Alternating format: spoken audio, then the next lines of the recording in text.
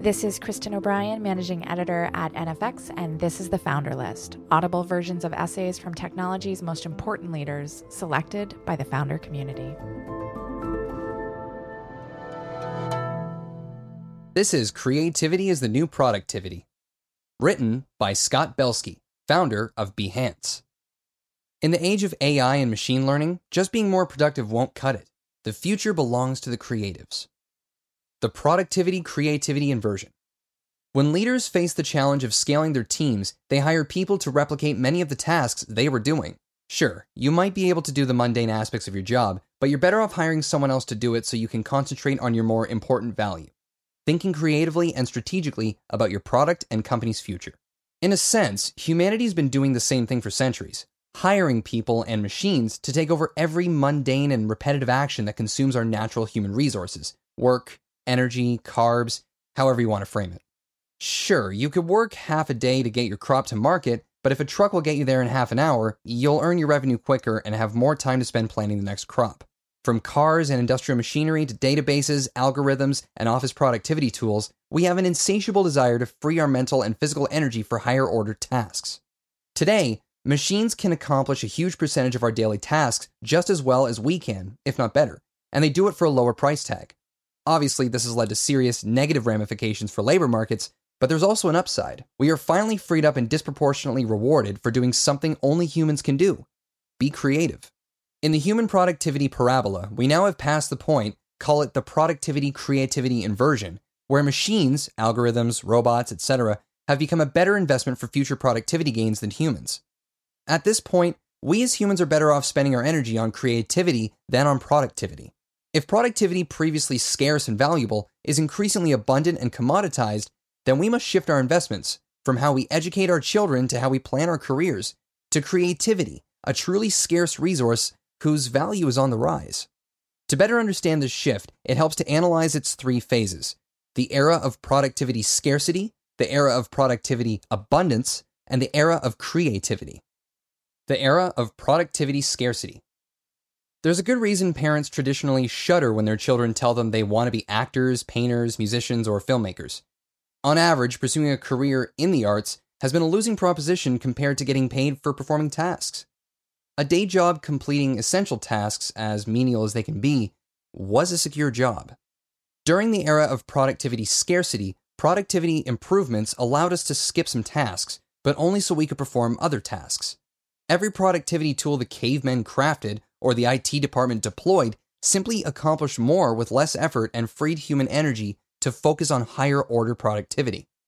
When Excel automated calculations, it saved us time on a calculator, but we just used that time to gather more data. Human productivity remained the precious resource, and the easiest path to reward was to complete more tasks. The era of productivity abundance. With the rise of technology and machines and algorithms of all kinds, we entered the era of productivity abundance, in which the precious resource of productivity has been mined and manufactured with such tremendous, and in some cases ruthless, efficiency that its value has plummeted. In some ways, technology's disruption of nearly every industry is a direct result of this new bounty on productivity that is disproportionately available to companies with technology at their center. During this era, deploying machines and computers is a better bet for increasing productivity than hiring and training people. Industry by industry, the returns from human energy spent on productivity may still outperform what we spend on creativity, but at a declining amount. This inflection, where human productivity is being devalued and repurposed as a result, has happened at different times for different industries. At the turn of the 20th century, no matter how fast a human could scurry down a street lighting gas lamps, they were inevitably going to lose that job when electrical lights became available. Today, no matter how quickly you can sort and organize data in Excel, you'll eventually be replaced by an algorithm that can do it cheaper and eventually better. We are in the tail end of this era, in which the smartest investment for improving productivity is always a machine or an algorithm. The era of creativity. This state of affairs can look like a dilemma, and for many people it will be, but it's also an opportunity. As every industry reaches this point, the most rewarding path for individuals will be focusing on creativity. While productivity is about squeezing all the value out of existing resources, creativity and creative thinking are about discovering new resources, creative problem solving that turns an obstacle into an advantage, inspiration that leads to a new product, creative reinvention that changes the course of your career. The transition to the era of creativity will undoubtedly be difficult for some people, as all economic shifts are. But in the end, it's a positive change for humankind. Being more productive can be satisfying, but ultimately it just makes you a more efficient cog in a faster machine. Being more creative, on the other hand, brings very different forms of fulfillment. Joy, self-discovery, creative expression, new ways of doing old things, connection to others. In economic terms, GDP in this area will measure more than just raw economic output. It will measure happiness. By no means is this shift happening across every industry at the same rate.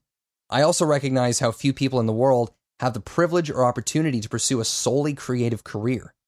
However, this shift is real and has implications for the future of work, education, public policy, and technology. We need to be talking more about it. Implications of the era of creativity. Let's explore a few of the ramifications. 100 times opportunity for creative professionals. Not too long ago, forging a lucrative career as a creative professional was a long shot. You needed to know the right people, work with the right agency, get discovered by the right scout, and work your way up the ladder, with nepotism as a headwind. Even if you were lucky, you would seldom get attribution for your work. Big agencies and studios would take the credit and reap the new business that resulted from your brilliance. Your contributions would be largely obscured and thus commoditized. But everything is different now due to fundamental changes in distribution and attribution. Distribution. While distribution was once severely limited and controlled by the agencies, studios, galleries, and record companies of the world, the floodgates have opened. It is now easy to distribute your work for exposure, for credit, and at least some of the time for pay. Yes, the democratization of distribution can drive down prices, but it yanks open the aperture of opportunity. If you produce content that connects with people, no corporation or institution can keep them from it. There's always an avenue for distribution, and it's not a given, but a possibility for the best content to earn the spotlight thanks to viral mechanics and social networks. Attribution. With the help of image recognition, progressive policies for inclusion of work in portfolios, and portfolio networks like the one I started, Behance, and the distributed agency model in which top creative talent is increasingly freelance, it is finally easy to determine who did what. With these changes, we will have 100 times, or maybe even 1,000,000 times, as many artists, musicians, designers, craftspeople, jewelers, furniture makers. But will there be enough demand to support such growth among creative professionals and everyday artisans? Take a look around at recent trends in consumer products, entertainment, and design. We're starting to purchase more personalized, micro-brand goods as opposed to mainstream brands. We're supporting more niche content targeted to specific audiences on platforms like Netflix. With networks like Pinterest for discovery and marketplaces like Etsy, SoundCloud, Kickstarter, and Patreon for creative services, we're starting to consume unique goods, music, and entertainment from a long tail of creators who are finally able to find their market. We're even starting to engage deeply in extremely niche creative communities. Demand is tilting toward a larger creative workforce. New startups and products. The opportunities in the era of creativity aren't limited to creative professionals. Everyone wants to stand out. Whether at work, at school, or on social media, the simple image or video doesn't cut it anymore. Office workers want better infographics and visuals to tell their story. Rather than just playing games and watching videos, the next generation of kids are creating videos on TikTok or building digital experiences in Fortnite. Every brand is publishing stories on Instagram or Snapchat that are crafted with unique fonts, colors, and other elements. Everyone is coming to realize that they have to be creative to outperform. And new products are lining up to help them do it. In just the past few years, we've seen a surge of new applications and services, like Canva, Figma, Framer, Lightricks, PixArt, and the list goes on. At Adobe, we've launched products like Spark and Photoshop Express that outfit non-professionals with powerful creative tools. And new marketplaces like the Custom Movement, a Y Combinator 2019 company, among others, are popping up allowing creatives to customize fashionable items like sneakers. We're entering an age of modification and individuality like we've never seen before, and new companies to enable it. Artificial intelligence will liberate creativity. Most people overlook one nuance about the rise of AI. Artificial intelligence actually makes creativity more viable and efficient. Creative professionals we survey at Adobe say they spend about half their time on tasks that don't require creative inspiration at all. Searching for the right stock photo, carefully applying a mask to an object, or removing a car from video footage. Artificial intelligence can take over these mundane tasks, saving creative pros time for more engaging and lucrative, truly creative endeavors. And for the rest of us non-pros, artificial intelligence will help us find the right font, create designs with sensibility for color and style we may lack, and translate or reformat our creations for different audiences and platforms automatically. So, while AI may replace many jobs, it also unlocks more creativity for professionals as well as the masses. The enterprise creativity app boom. For the last few decades, one of the greatest technology trends in big enterprise has been the broad deployment of productivity applications. From CRM software to PowerPoint and Outlook, these products with their formulas, templates, group architecture, and permissions were designed to make us more efficient.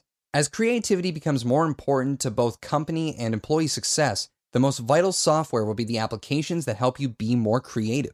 Already, we're seeing product managers and executives using prototype tools like Adobe XD and other experience design tools to show versus tell their ideas, creating interactive models that have the ability to make conversations focused and productive. Social media marketers are using products like Spark and Canva to create eye-grabbing graphics when professional designers aren't available. And your everyday office worker is reaching beyond PowerPoint to find the right graphic.